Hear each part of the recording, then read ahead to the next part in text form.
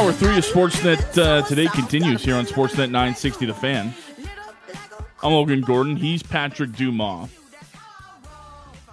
NFL season less than a week away from kicking off on Thursday Night Football when the Rams take on the Buffalo Bills at SoFi Stadium. We've had training camps in the books. 53-man rosters have been set. And we thought all the big news might have been done ahead of NFL kickoff, but the Denver Broncos had other thoughts in mind as they sign Russell Wilson to a massive contract extension. To talk about that and the expectations for the Broncos ahead of a busy and competitive season in the AFC West, we go down the Atlas Pizza and Sports Bar guest hotline and welcome in Ryan O'Halloran from the Denver Post. Ryan, thanks for doing this today, man. How are you? I'm good, fellas. Good to join you today. Yes, thanks for coming on. We do appreciate it. Obviously, the news in your part of the world is all about Russell Wilson right now. He signs that massive contract extension. What was your reaction when you heard the deal come down? Well, it was a lot more than Nazem Kadri got to leave Colorado. He sure did. Yeah. Well, the reaction it was inevitable. You don't trade three players, 2 1s, 2 2s, and have this be a short-term deal. And what I thought would happen would be if it would be preseason or after the season. Well, they set a deadline of midnight, August 31st. They got it done with about 15 minutes to spare. In terms of the money, I thought it was going to come in around 50 average million, but it's 49. So I think it still gives the Broncos some flexibility because as the cap numbers go up, the cap is going to go up. Why now? Russell Wilson has 2 years left on his current deal before this one even kicks in. So why was it important for the Denver Broncos to get Russell Wilson signed for essentially the rest of his career now when there's still 2 years left on the deal? Yeah, and I think they wanted to get this thing done before Joe Burrow and Justin Herbert are eligible for extensions, which is after this season. And I thought at the beginning of this process, Wilson is half a career older than these guys. I was told doesn't matter. Wilson has only missed 3 regular season games in 10 years, so he's very durable, obviously still productive. So I think that was the urgency on the team side. The urgency on the player side, that's a little more confusing to me, but I think he wanted to remove this distraction. And, there isn't a great track record of success of quarterbacks moving around and being successful.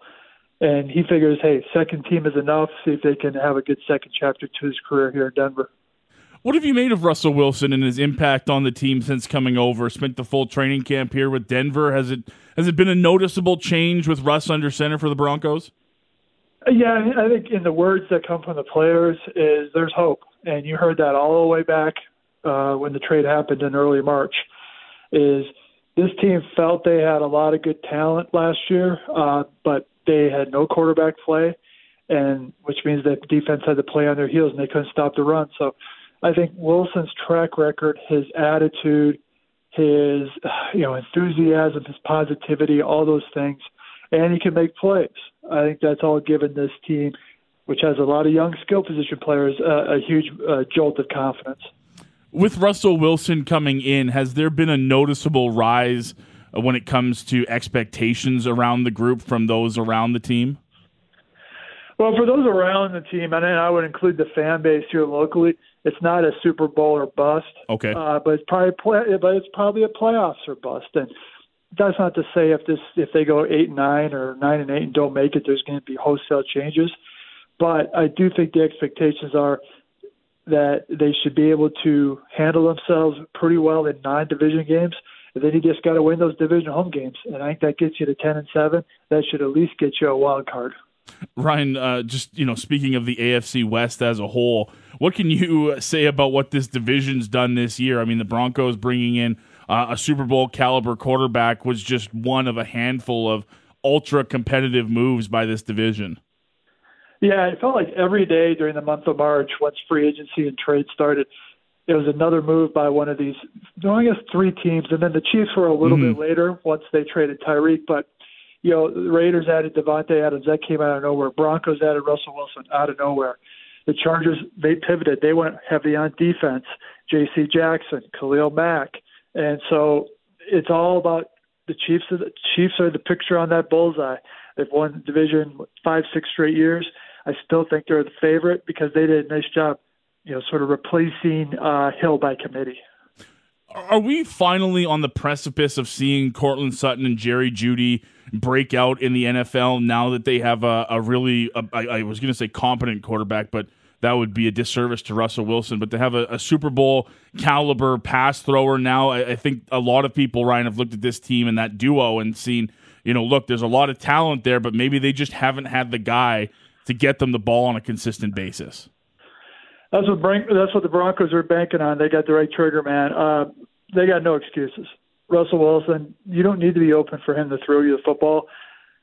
Secondly, Tim Patrick, who is their best red zone guy towards ACL early in camp, so he's out. That's good. Those touches are going to go to Sutton and Jeudy, along with some of the tight ends. I expect Courtland to be better this year 2 post ACL, and Jerry Jeudy had a great camp last year. Was playing great in week 1, high ankle, out 6 weeks. That derailed his season. No touchdowns. I'm very interested to see how involved Jerry's going to be in this passing game. Because you have Sutton, you have Hamler, you have Montrell Washington, the rookie. They like throwing to the tailbacks, Williams and Gordon. So the key for Jerry is making those catches be impact plays. We're chatting with Ryan O'Halloran of the Denver Post, breaking down all things Denver Broncos here following a massive extension for Russell Wilson with the team here on Sportsnet today. I'm Logan Gordon, joined by Patrick Dumas. Patrick? Ryan, I want to switch to the other side of the ball, talk about some defense. What are some names? I know Patrick Surtain Jr. entering his second season in the league. He had a big rookie year. Now, what are some expectations on that defensive side of the ball? I've got some issues on defense, and it's probably an unpopular opinion. One of those issues is not Surtain. I think he's the best player on the entire roster in terms of how he can take over. I don't expect him to get a lot of action. I think what the Broncos should do, but teams generally don't, is have them travel with DK Metcalf in week 1. Say, hey, we're going to put our best guy on your best guy. See what happens. And after that, a corner, they got issues. Ronald Darby, K'Wan Williams haven't played full seasons a lot because of injuries. And I think the biggest concern right now is twofold: is inside linebacker. If Josie Jewell goes down, not a lot of depth. And then up front, can they stop the run? They gave DJ Jones a ton of money to come from the 49ers. It's going to be up to him to make those stops on those early downs to set up these edge rushers. Now, switch over to the offense again. Now, are you probably next to Russell Wilson? I think fans are probably most excited to see second-year running back Javonte Williams. What are his expectations for his sophomore season?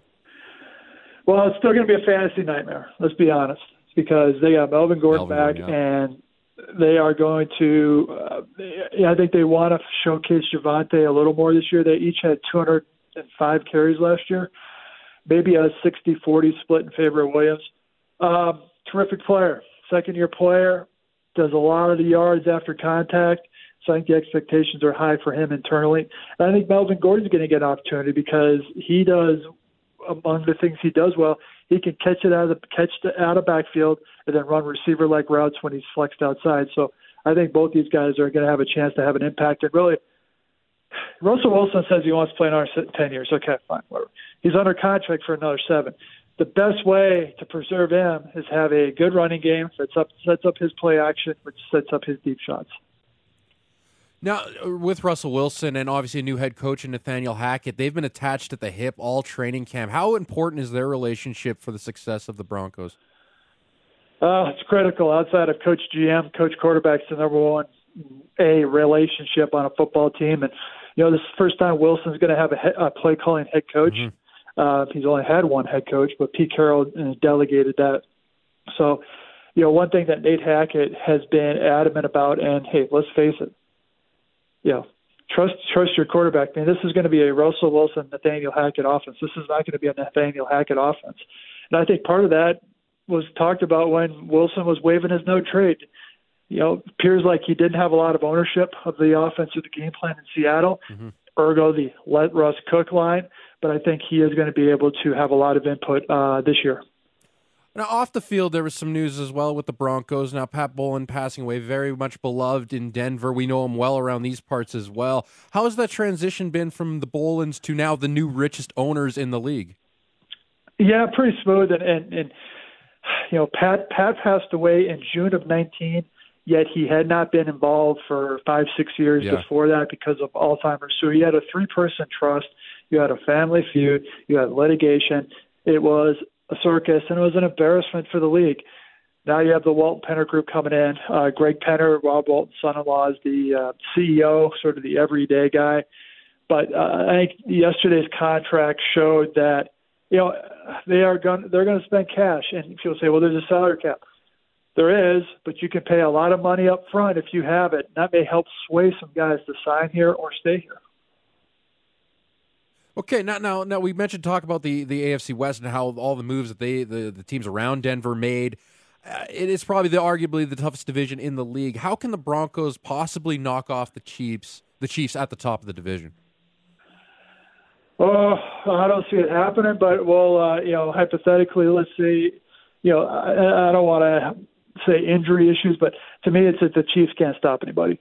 They've had some attrition on defense. They've spent a lot of money on their offense, but I got the Chiefs first, Chargers second, Broncos third, Raiders fourth. But if the Chiefs falter, it's because Tyreek Hill has missed more than I expect them to. So that to me, that would be the key for these other three teams to try and emerge. But I mean, Pat Mahomes never lost to the Chiefs, never lost to the Broncos. Mm-hmm. So you guys beat him first before you think about the division.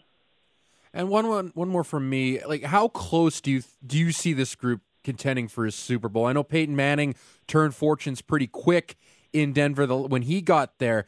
I don't know. Obviously, the expectations might not be as high for Russell Wilson, but is this group, you think, pretty close to being out of the Super Bowl level? I don't think they are. I think it's a top-heavy roster, which is you're sort of playing with fire in the NFL because you are going to get guys hurt. You're going to get guys nicked up. And I do think there's a fall-off from the starters to the backups, and that's going to ultimately cost the Broncos. I have them going 10-7, losing in the first round of the playoffs at Cincinnati. So I think it took a couple of years for the Broncos to dig themselves out, into this mess. It's going to take them a couple of years to dig themselves out, even with Russell Wilson on board. Ryan, just a couple more for you before we let you go. Appreciate the time once again this afternoon. I'm curious what you've made so far of Randy Gregory in the blue and orange. Hasn't done anything. So that's going to be the pressure point. Yeah. He had shoulder surgery after he signed here. They knew about it, blah, blah, blah. This guy has not been available in his career because of injuries and suspension. I didn't like the contract. I didn't like the signing when it happened. But they are taking a huge gamble and a huge swing on Randy Gregory.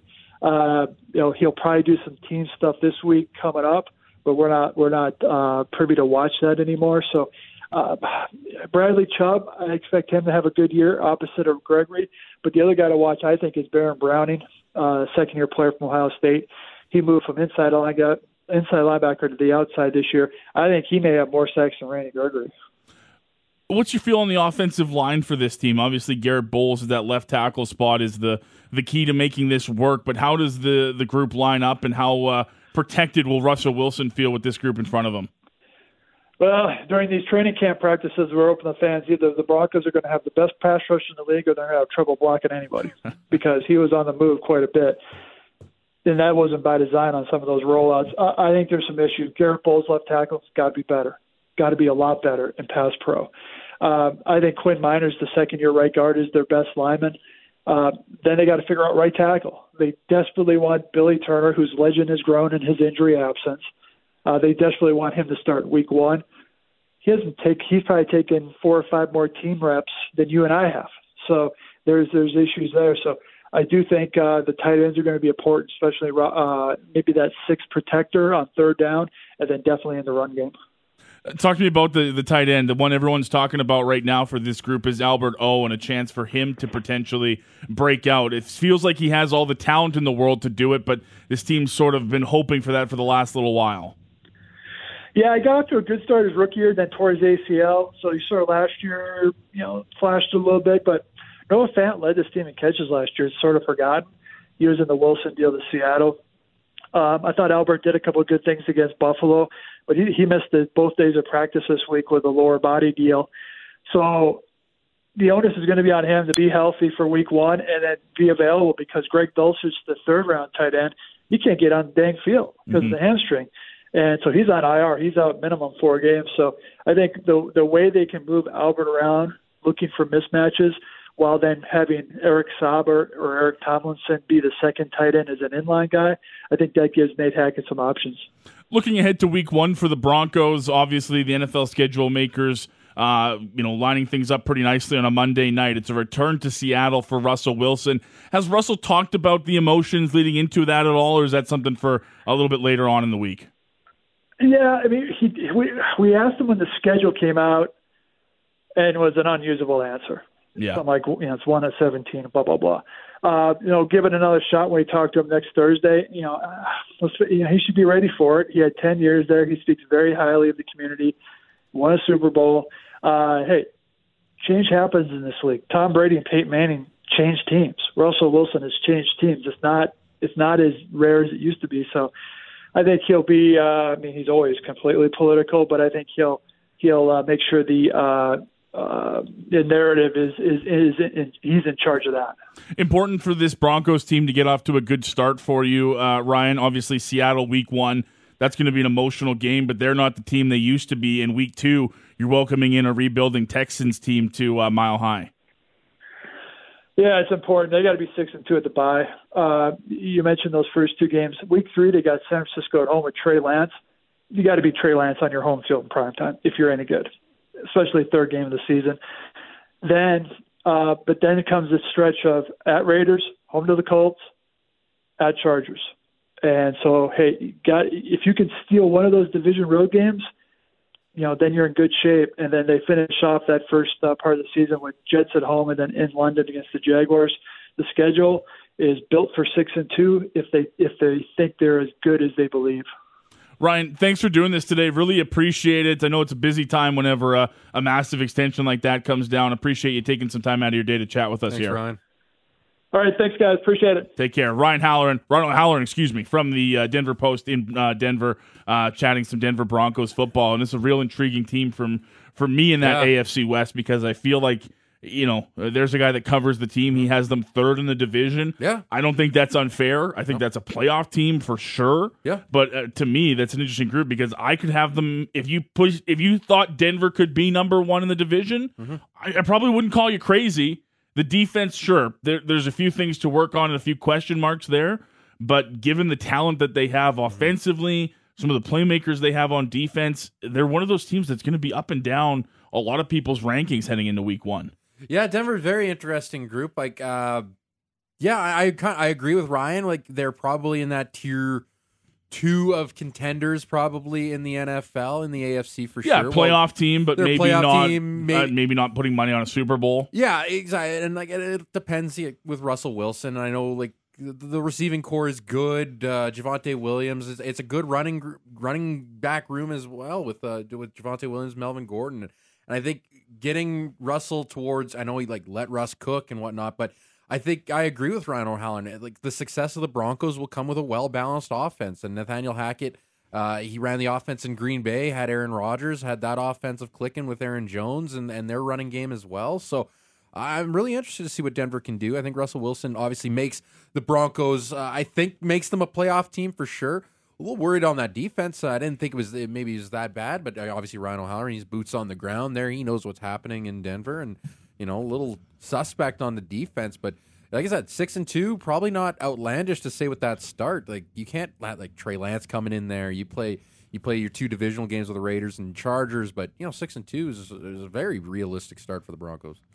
Yeah, the Seattle one, I imagine that's going to be a pretty revved up Russ for that one, yeah. Monday Night Football. Well, revved up's Lumen Field, too. That crowd will be revved up, They'll too. be excited to welcome him back, but at the same time, that place is going to get loud, and it'll be Russ's first time on the other side of that crowd. And, as suspect as the chances are for the Seattle Seahawks this year, that place week 1 is still going to be buzzing, right? Season's back. Everyone's going to be loud on Monday night. You're the only Monday night game on week 1. Yeah. They've done a couple of those double or triple headers on Monday night. I'm glad the they're double not headers doing on it. week 2 now. Yeah, I'm glad they're not doing that week 1. Give me Monday night. Give me one game to latch on to. You welcome in Davis Mills week 2. Should be a win. As Ryan pointed out, Trey Lance, it's a good team in San Fran, but you're welcoming a rookie quarterback to a tough place to play. You got to find a way to pick up a win. Raiders, tough game in the division. That can go either way. Matt Ryan and the Colts, I don't really know what they are. They come to town, and then you've got the Chargers week 6 at SoFi. Then you've got Jets, Jags. I mean, there's a chance for this Denver team to get off to a pretty good start. Yeah, getting the Chiefs in the back half of the year, helps too. Well, does it? I mean, you're going to get up to a good start, but you're going to have to win some games late. You get off to your good start, and then you kind of set it up, and you say, okay, well, let's set it out here. What are we at? Where the back half of that schedule is tough. It is brutal, eh? Baltimore, welcome KC at home, Arizona at home, at Rams, at Chiefs, Chargers last week, at Mile High. Yeah, last 3 games: Rams, Chiefs, Chargers. 10-7 is possible. Like, that is a brutal end to that schedule. But I mean, Russell Wilson gets up for the big games, and that's what gives you confidence, right? Is those road games aren't so scary when you have a quarterback that's been there, done that, and I think he's been there, done that. So, very interested to see that group. You're probably a little bit worried if you're a Broncos fan. You hear, Randy Gregory hasn't been very noticeable in camp. You spent a lot of money on him. A lot of people made that, you're going to question that shoulder surgery after signing. You don't always love that. You don't know how the recovery's going to go, what kind of player you're getting. We'll see if he can. I love Bradley Chubb. I think he's a do-it-all kind of linebacker for this team. I think he can. 3rd year in the league, I believe he's entering. Rush the passer. I think he can stuff the run. I think he does a little bit of everything. But I think he's more effective and proven to be more effective with an effective rusher on the other side of him. Yeah. If Randy Gregory can't be that, don't love that as much if you're the Denver Broncos. So thanks to Ryan O'Halloran once again for joining us. He did so down the Atlas Pizza and Sports Bar guest hotline. You can check him out on Twitter if you're looking for your latest Denver Broncos news. Under a week to go before NFL football. Woo! Can't wait, man. Excited. Fantasy drafts a ton coming up here. Yes, we got a bunch of those to get to. As well. One thing to do before we head things off for the weekend, Patrick, we got headlines. You've got those coming up next, your latest spin around the sporting world. Patrick's going to keep you up to date with everything that's happening ahead of your Labor Day weekend. That's next when Sportsnet Today returns here on Sportsnet 960, The Fan. All day long, we do the searching, the editing, the filtering. We find the good stuff, add some opinion, and call it Sportsnet 960 Headlines.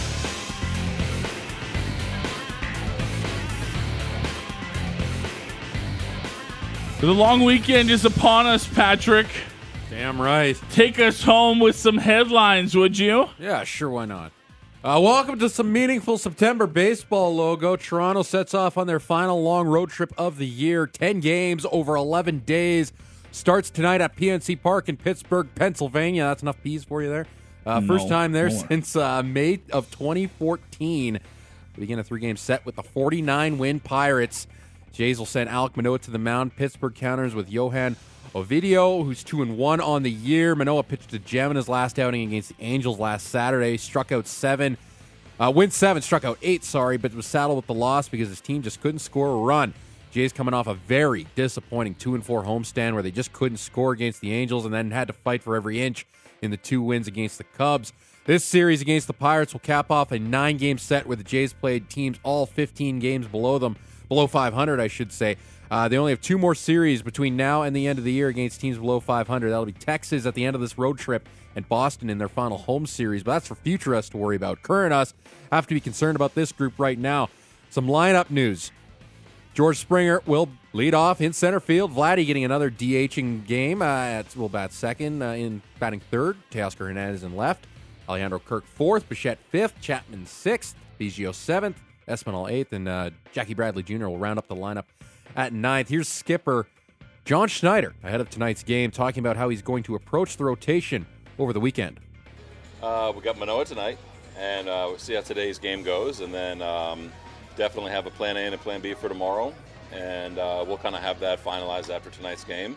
And then Sunday we got Stripling here, and go from there. It's easy to say, okay, you're taking a non-division opponent or someone you're not kind of right in the thick of a race with differently. That's not the case. I think that you take matchups into consideration as well with how their lineup rolls out and who we have available. So that plays part of it as well.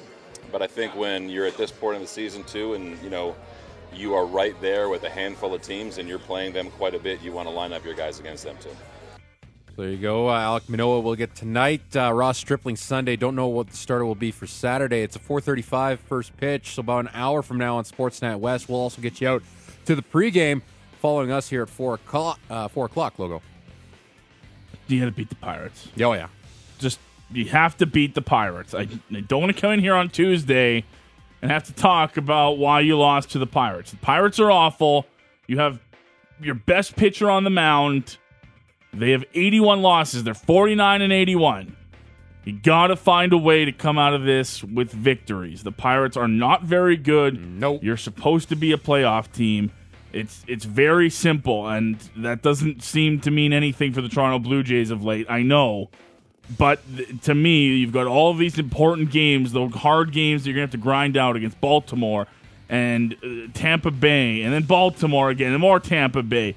You have to have these games against Pittsburgh. You've got a gift late in the season to get some wins. I mean, really, anything short of a sweep will kind of feel disappointing for this group. Yeah, it will be. I think that's exactly it. I think you have to go in with the mindset you have to sweep the Pittsburgh Pirates because you have a massive set waiting for you coming out on Labor Day against the Baltimore Orioles. Checking in with the rest of the American League wildcard picture, the Rays begin a huge set with the Yankees at 5:10 as well. The Mariners begin a 3-game set with the Cleveland Guardians also at 5:10. The Orioles, they return home to take on the lowly Oakland Athletics, and the Twins, they start a series up with the Chicago White Sox. Toronto 2 games back of both Tampa Bay and Seattle for the first wild card spot, and now just hold a game and a half lead over the Baltimore Orioles. Still 3 up on the Twins. Jays, just have to worry about your own business. But yeah, it would be nice to see some help on the out-of-town scoreboard ahead of that 4-game set with Baltimore on Monday.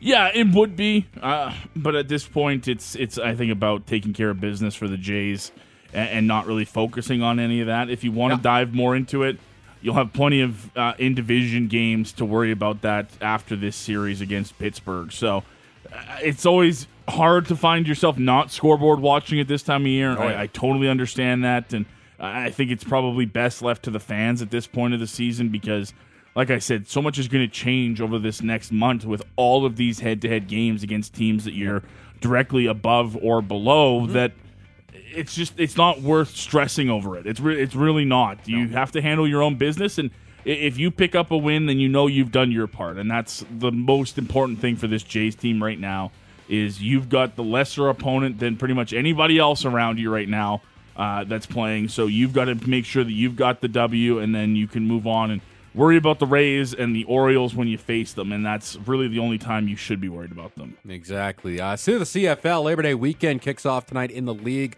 with the Ottawa Redblacks visiting the Montreal Alouettes. Ottawa coming off their second win of the year last week in Edmonton. Well, the Alouettes were on a bye, but they've won their last 2 outings. They just traded away Vernon Adams Jr. earlier in the week to the BC Lions. They've also bulked up their defense in a trade with the Edmonton Elks, acquiring defensive end Thomas Costigan and DB Nafiz Lyon. Montreal just 2 points back of Toronto for first. While Ottawa, with a win, could pull them within 2 points of Montreal for second in the East. A lot on the line at Molson Percival tonight. Percival Molson. Yeah, it's hard to focus on football in Montreal given everything that's happened off of the field with Gary Stern and Vernon Adams now being traded to BC. I guess they're confident in Trevor Harris as their guy and feel as though they don't need to have Vernon Adams sitting as a backup just in case. I don't know that I'm that comfortable with Trevor Harris, but apparently they are. So, and good for them. They got a first-round pick in exchange for a guy that looks like a rental for BC. So yeah. That's a bit of a head-scratcher there, but there's just so much noise on the outside of this for Montreal. We'll see how Danny Machocha has been able to block that for his team. I don't know that it's that easy when it's, come and hit the on-field product because Gary Stern leaving opened the door for Vernon Adams to be traded. That's reported by Farhan Lalji of TSN that he blocked that trade. So these changes are not just on the off the field side of things. They've affected what you do and who your teammates are. So, look, pick up a win if you're Montreal.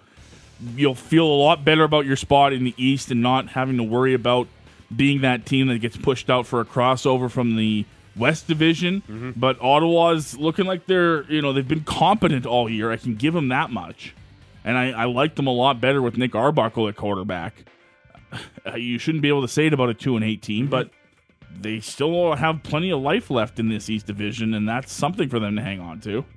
Elsewhere in the CFL, there's an article up on Sportsnet.ca Mike Kareen did with the Commissioner Randy Ambrosie talking about various things, including the ownership situation in Montreal, the quarterbacking landscape in the league, and, of course, what Nathan Rourke's injury meant to the league as well, and what crowds will be like around stadiums this weekend. Expected sellouts in Regina and Hamilton, and the Commissioner also expecting great crowds tonight in Montreal and then on Monday here in Calgary for the Battle of Alberta. Again, full article up at Sportsnet.ca. The rest of the Labor Day slate begins on Sunday with the Riders hosting the Winnipeg Blue Bombers. And then, of course, the traditional doubleheader Monday with the Battle of Alberta and the Battle of Ontario taking place. Going to be a great weekend of football. I'm really looking forward to it. Yep. Sunday is huge for the Saskatchewan Roughriders. They're going to have a full crowd behind them. They've got to make some hay in this division, and back-to-back losses to the Blue Bombers could really sink their season. And look, you're hosting a Grey Cup this year. That's not where you want to be post-Labor Day. Winnipeg looks like an unstoppable machine right now. I think you've got to find a way to split this at best if you're Saskatchewan. I think asking them to win both, probably not fair. But I think a split would be probably pretty happy if you're the Roughriders, probably starting with Sunday. But these are two tough games. We chatted with Eddie Steele earlier, who's been on the Riders side of this thing, and he'll tell you it's as intense as any rivalry gets mid-season are these two games. And if you're expecting hostile crowds in both places, it's going to only add to it. Toronto-Hamilton, probably sick of seeing each other by Monday. Like, this is getting excessive, and they got another one to go. And then Calgary, look, the Jake Mayer era started off pretty well last week despite a loss. Now you're back at McMahon for the most important regular season game of the year. You're going to be looking sharp in those new uniforms. Come out and handle business against your provincial rival who hasn't looked all that threatening this year. If you're the Stamps, a good chance to put yourself back in contention for that second spot in the West if you can go back-to-back weeks with wins against the Elks. Very well put there. South of the border, college football is making some news. The College Football Playoff Board of Managers has voted to expand the current college football playoff from 4 to 12 to begin in the 2026 regular season unless earlier implementation is possible. They're talking 2024, 2025. I know that can go along with the moving of Texas and Oklahoma to the SEC, as well as USC and UCLA to the Big Ten. Some notes, the Coles notes. So 12 teams will be from the 6 conference champions ranked highest by the selection committee, plus the 6 highest ranked teams not included among the 6 highest ranked conference champions. The rankings of the teams will continue to be done by a selection committee whose size, composition, and method of selection will remain substantially unchanged, so it'll be the same committee picking everything.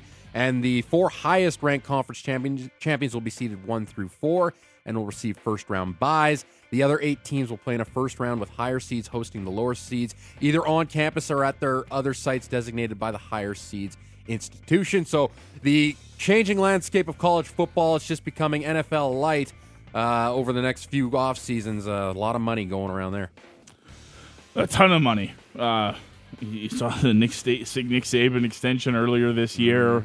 Why would that guy ever dream of going to the NFL? He'll make way more money being the head coach there than ever going to the NFL, and he'll have more power and more stature doing it. To me, this is just another example of them, flexing some of their power like this. I think it's too many teams. I don't think that there are every given year 12 championship level caliber teams.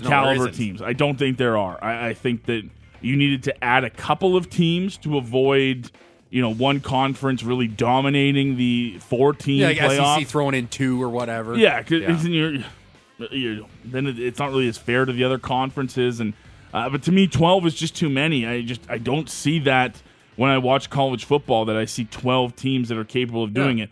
I'm sure every now and then it'll lead to some great underdog stories, and that'll be fun to watch when it happens. But the talent level between what the top team is and what the 12th team is heading into this playoff, to me, there's still such a large disparity. Oh, it's a huge gap of competition in this sport for sure.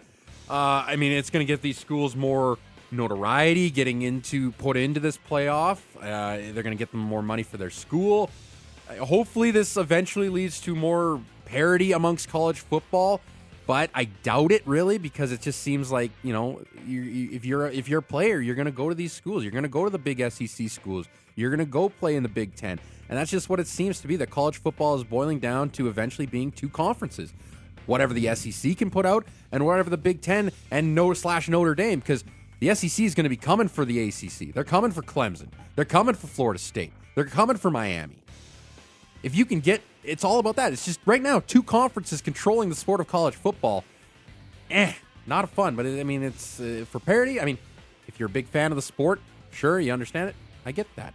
Well, and the one thing that I thought was interesting too, and something to dive into more as this story develops, is our pal John Bender, who played in the NCAA for Nevada. Mm-hmm. He tweeted out earlier today, guys are skipping bowl games when they're draft eligible because they need to protect themselves. How many of them are going to sign up for extra games at the end of a season when they're draft eligible, and games that are going to be extremely physical and extremely tough? They don't get any benefit out of it. Yeah, these rosters may be huge, massive, in some cases 100 kids deep, but really there's about 5-10 guys that you really come to watch, and these are the guys that are going to be playing at the next level, and they're going to be protecting themselves. So more football, probably not the best. No, exactly. Well, when the only benefit is to the school, we just finally allowed players to use their own images to their own benefit for some cash consideration. That took long enough. Deals, nothing crazy. It's nothing outrageous. No, but look at all the money they're going to make off of this, and how long will it be before? Where's the trickle down? Yeah, exactly. You're going to make all this money off of these playoffs expanding to 12.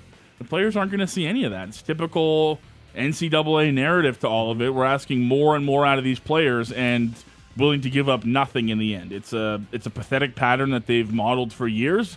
They've loved banking their checks, their millions of dollars every single year on the backs of people who get absolutely nothing TV deals out of it. So it doesn't surprise me that it'll continue, but I wonder how long until we see some player pushback on it. Very well put there as well. Some hockey news. This I'm kind of excited about. World Cup of Hockey getting closer to possibly coming back. The NHL and its Players Association presented the IIHF with plans to bring the tournament back. During a meeting in Paris, the plan is to organize a 17-day tournament during February of 2024 that would feature 8 national teams and have games played in Europe and North America. Nothing's been finalized or agreed upon regarding structure, dates, and teams, according to IIHF President Luc Tardif. World Cup of Hockey has been held 3 times, most recently in 2016 with 8 teams, 2 of which were the hybrid variety of Team Europe and the ever-popular U23 Team North America. Canada beat Team Europe in the final, 2-0. It's been a while since we saw best on best. The 2016 World Cup would have been the last time, because NHLers, they were supposed to go to Beijing for the Winter Olympics, but of course opted against it because of the COVID-19 pandemic. But Logo, a little getting closer for the World Cup of Hockey. Best on best. It's what we want. Yeah. Can it be anything that sticks around for a long time? I have no idea. NHL is so messy with how they I don't know why they have never been able to figure out a tournament like this. Yeah, it's frustrating. We'll see if this one can be the version that we hope it can be, and that it's something that sticks around long term. I'm not entirely sold on that, but I think the NHLers and deep down they want to be at the Olympics as often as they can be to represent their country, but this alternative makes way more sense for the NHL to control it and to make some money off of it mid-season rather than allowing their players to go to the Olympics and risk injury there. So we'll see. I'm excited for it because you're right. We love best on best hockey. There's really nothing like it. There hasn't been anything that really even compares to it. But I think asking the Olympics or the Olympics being a reasonable goal every 4 years in the political climate that we live in, it's just not accurate. I don't think that that's something you can rely on. To some NHL news, quiet offseason for the Winnipeg Jets outside of a couple organizational signings and re-signings and new head coach Rick Bowness. The Jets have signed their second NHL UFA after David Riddick. It's Sam Gagner, the 33-year-old, had 13 goals, 18 assists in 81 games last season with the Detroit Red Wings. Veteran of 967 games, has 505 points over that time. Probably hit that 1,000-game mark around December, so that's pretty cool. 6th overall pick all the way back in 2007. Interesting that the Jets scooped him up after a pretty decent year with the Red Wings. All the noise, at least north of Calgary, was a reunion as a bottom 6 guy in Edmonton. Perhaps a PTO to come back to his old stomping grounds in Edmonton and sort of finish full circle for him back with the team that drafted him. That's not going to happen, at least not this year. He'll go to the Jets after a more than surprising year with Detroit for me. I not that I paid close attention to the point totals that Sam Gagner was putting up with Detroit, if I'm being honest, but seeing it today, it surprised me. And hey, if you're able to pick up a bottom six guy at that kind of money, that's productive and has plenty of NHL experience, has center ice experience, I think you're probably pretty happy with that if you're the Jets. And who knows who will be the bigger free agent signing impact for the Jets? Backup David Riddick or bottom six Sam Gagner. The Jets haven't exactly made over their roster this year. No, more of the same in Winnipeg, and that's the problem around those parts. Fans aren't happy with the status quo, and this might be the prove-it year for that. One last thing on headlines here. U.S. Open, 2 Canadians in action on this Friday, and Serena Williams as well, as she hopes to continue her magical run. We'll start with the Canadians. Bianca Andreescu and Rebecca Moreno were both playing their third-round matches today. Moreno taking on China's Zhang Shui. She fell in straight sets. Bianca will take the court tonight against 17-seed Caroline Garcia of France. Andreescu took out the 15-seed Beatriz Hadid Maya on Wednesday evening. And Serena's third-round match will be against Alia Tomljanovic on Arthur Ashe. Serena minus 150 to win this match. I think I saw on Bet365 it's plus 1,800 overall to win the whole tournament. A tournament that, a win tonight could open up a little bit more for her. Ons Jabeur is the highest seed remaining in her quarter at the 5. This is what everyone's going to be talking about. If we're still here talking about it on Tuesday, then, hey, it'll be remarkably interesting. This is a huge, huge thing for tennis if Serena Williams can somehow find a way to push on in this tournament. Everybody seemingly wrote her off. I know Stephen A. Smith went on a big tangent the other day, it might have even been earlier today, about how frustrated he was that people were acting like that last match for her was her final one and a final goodbye, and that Tiger showed up because he thought it was her last match. I mean, look, I think it's fair to assume at this point in her career that winning a tournament is going to be extremely difficult. But, I mean, people just want to be there for that last match. I'm not going to hold anybody back or, criticize them for going there. They want to be there for what's the last match of a pretty storied career for her. So, we'll see. I don't know that winning the tournament is a fair expectation. That's a very big ask of Serena at this point in her career. I think any sort of run past the weekend, though, is going to be extremely beneficial for tennis and a great way for her to go. I think she's already made enough noise at this tournament. Oh, for sure. I mean, just seeing the crowds, like almost 30,000 going to be in attendance probably again tonight for Serena. So hopefully she gets to the next weekend. Hopefully. I'm hoping for it. I might throw some money on her. I know you're excited about this. Oh, yeah. Is that it? That's it. Wow. Busy day. It was. Busy week. Very busy. Very busy. Yeah. Plans for the weekend? You know what? No Cavs. I'm just going to take it easy, I think, this weekend. Just going to relax? It's it's hot. I don't like doing stuff when it's hot. What is it, 34, 35 tomorrow? Something ridiculous? Yeah, it's going to be like the hottest September Saturday in a very long time. Yeah, my phone says 34. That's hot. 27 on Monday. That's perfect Labor Day weather. Perfect Labor Day weather. Going to be a good one. I got a tea time on Sunday. Ooh, where are you going? Sundry. Nice. Taking the drive out to Sundry. Okay. So, try not to get too red. Bring the sunscreen out. Wear a hat. Early tea or late? 1:40. Right in the middle of it. Yeah. No running from the sun on that one. Oh my God. It'll be worth it. Yeah, you'll be all right. Drink a lot of water, Drink a lot of something. Drink some, yeah. It might not be water. I'll try to mix in a water. Maybe, but, yeah.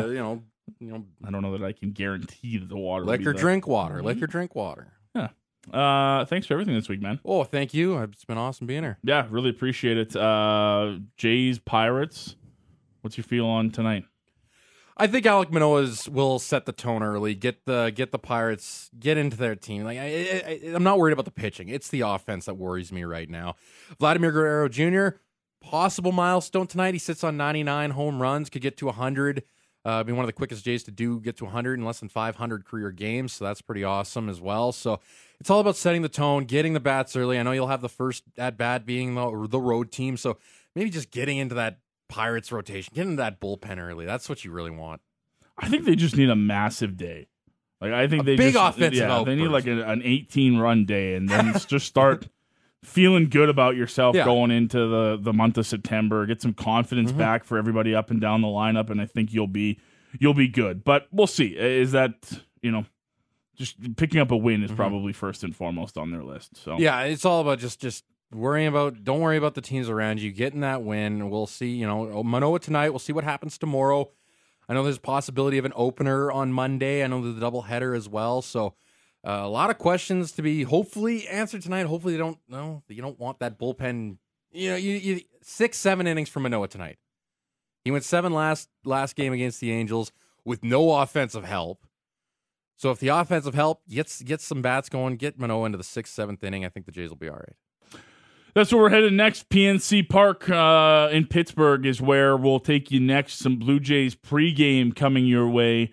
They will take on the Pittsburgh Pirates for the first of 3, as you heard right there from Patrick Dumas. Alek Manoah on the mound, 4:35 first pitch this afternoon. Thank you for listening. Enjoy the long weekend. Shout out to everybody who joined us today. Ryan O'Halloran from the Denver Post, Dominic Young, Rocky Mountain Motorsports. Make sure to check that out if you're a racing fan. Yeah. And Eddie Steele, former CFL, are kind enough to give us some time on this Friday ahead of a long weekend. Be safe. Enjoy yourselves. Last long weekend before people are back to school and work on a pretty consistent basis. So get out there, have some fun, enjoy the weather. We will be back on Tuesday. This has been Sportsnet Today on Sportsnet 960, The Fan.